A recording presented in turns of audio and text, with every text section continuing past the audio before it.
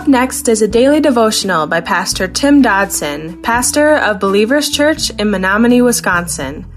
Subscribe to our podcast by visiting burningdogradio.com and clicking on subscribe. Thanks for listening to Burning Dog Radio. We are today continuing in the Gospel of John, chapter 16, where Jesus, speaking to his apostles, had been telling them some pretty serious stuff concerning what lay ahead in this Christian walk, especially in that of a disciple. And in verse 7, where we're picking it up, he goes on saying, "Nevertheless, I tell you the truth. It is to your advantage that I go away. For if I don't go away, the counselor won't come to you. But if I go, I will send him to you. When he has come, he will convict the world about sin, about righteousness, and about judgment. About sin because they don't believe in me. About righteousness because I'm going to the Father and you won't see me anymore. And about judgment because the prince of this world has been judged." Let's face it, gang, it's easy for us to doubt in times of crisis and in times of pain. We know innately that we can depend on our Savior, and we know He has never denied us or lied to us.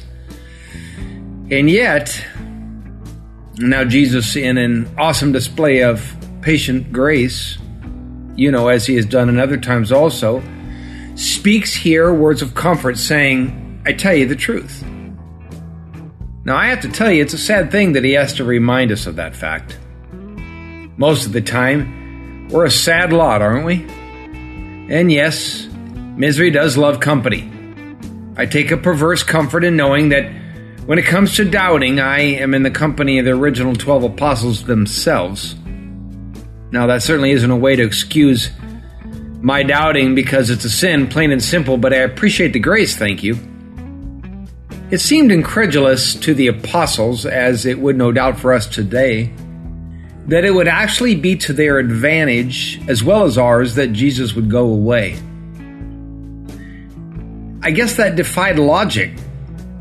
Yet how often does God do things that doesn't make sense to us?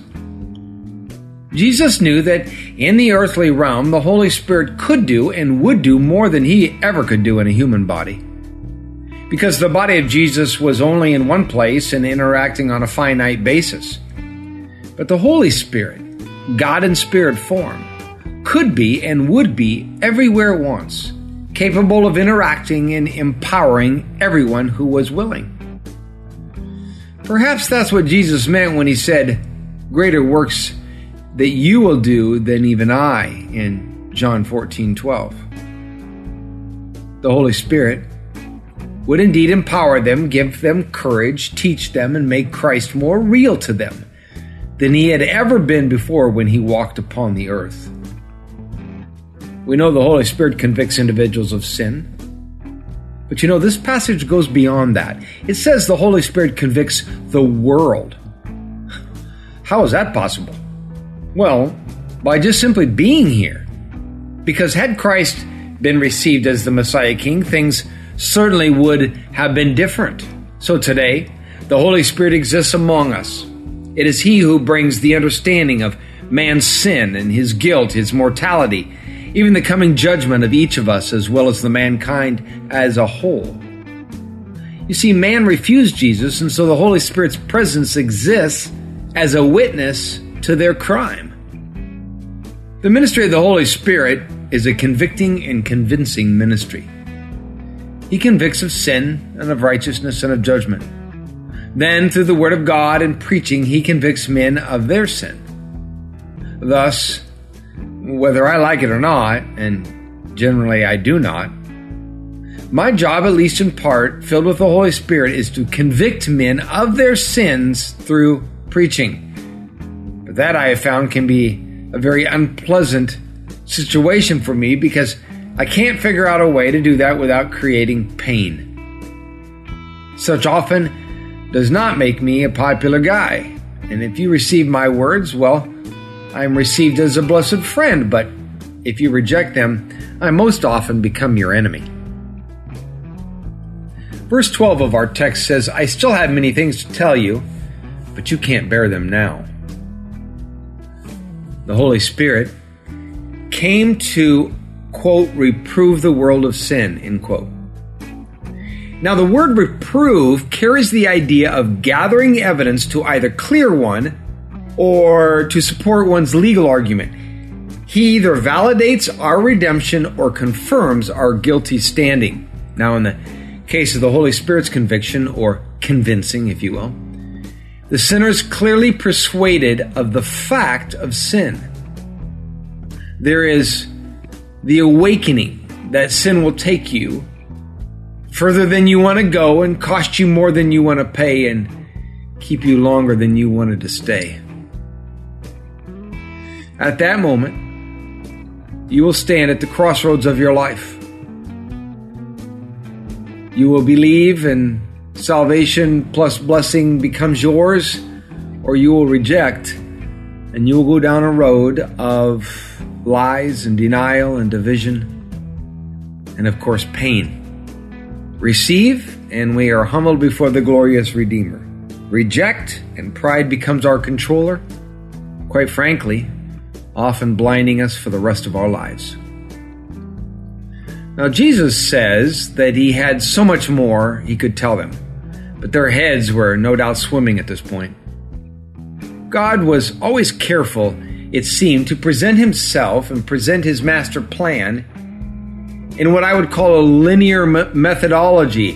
And he did that so that, one, our heads wouldn't explode, but two, so that man would ultimately come to the full understanding of not only our sinful state, but of our utter inability to get out of that state on our own.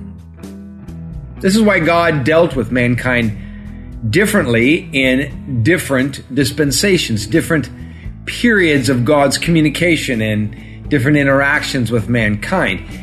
Each of those dispensations connected to the one before it and to the one after it, and they all were designed to lead us, again in that linear fashion, to a full acknowledgement that we are utterly and hopeless and helpless.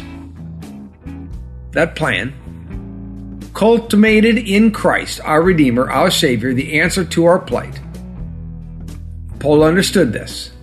He spoke throughout Romans 7 of our desperate situation, only to end that chapter with, "O wretched man that I am, who will deliver me from the body of death? I thank God through Jesus Christ, our Lord."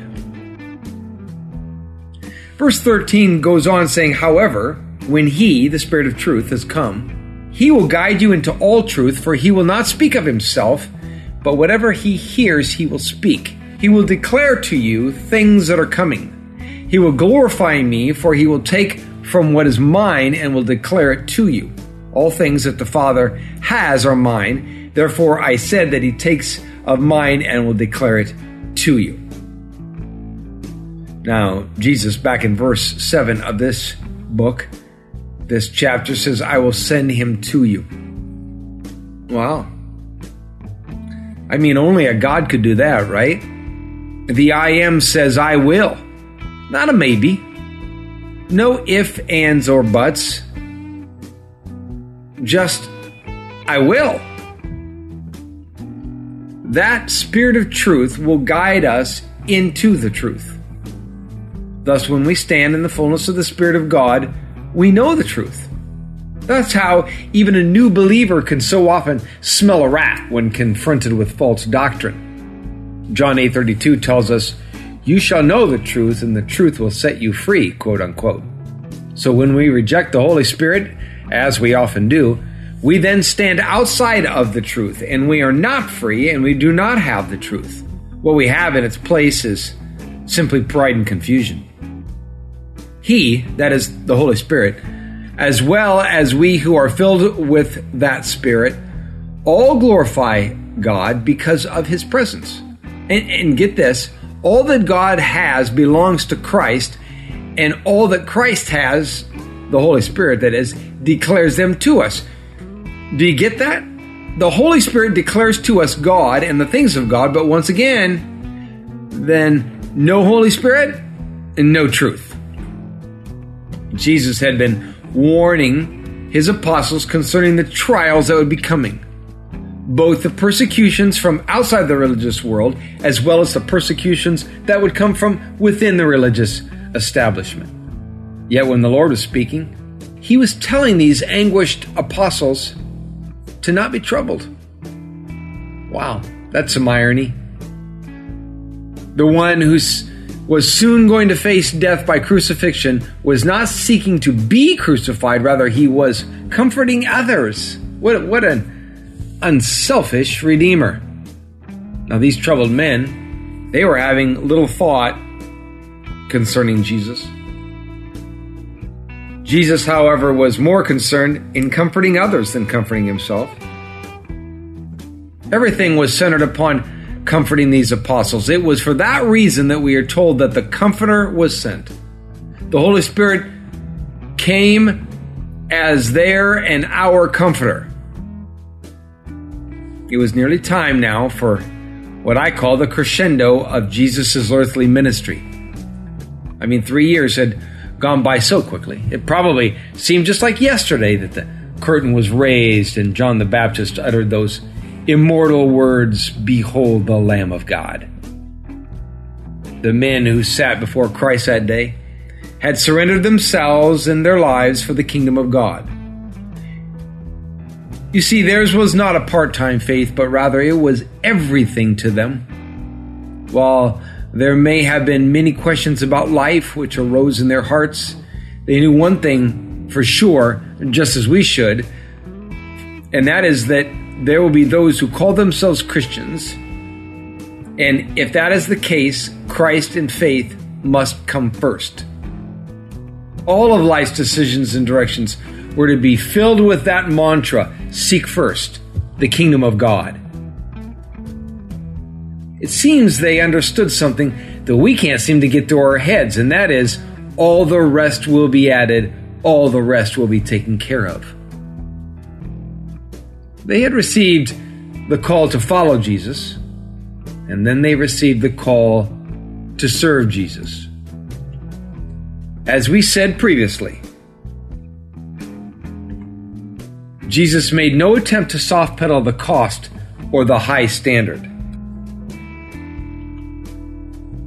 Despite the good that was done and the glory that was given the kingdom of God through these men's lives, it didn't matter to the Pharisees who attacked them.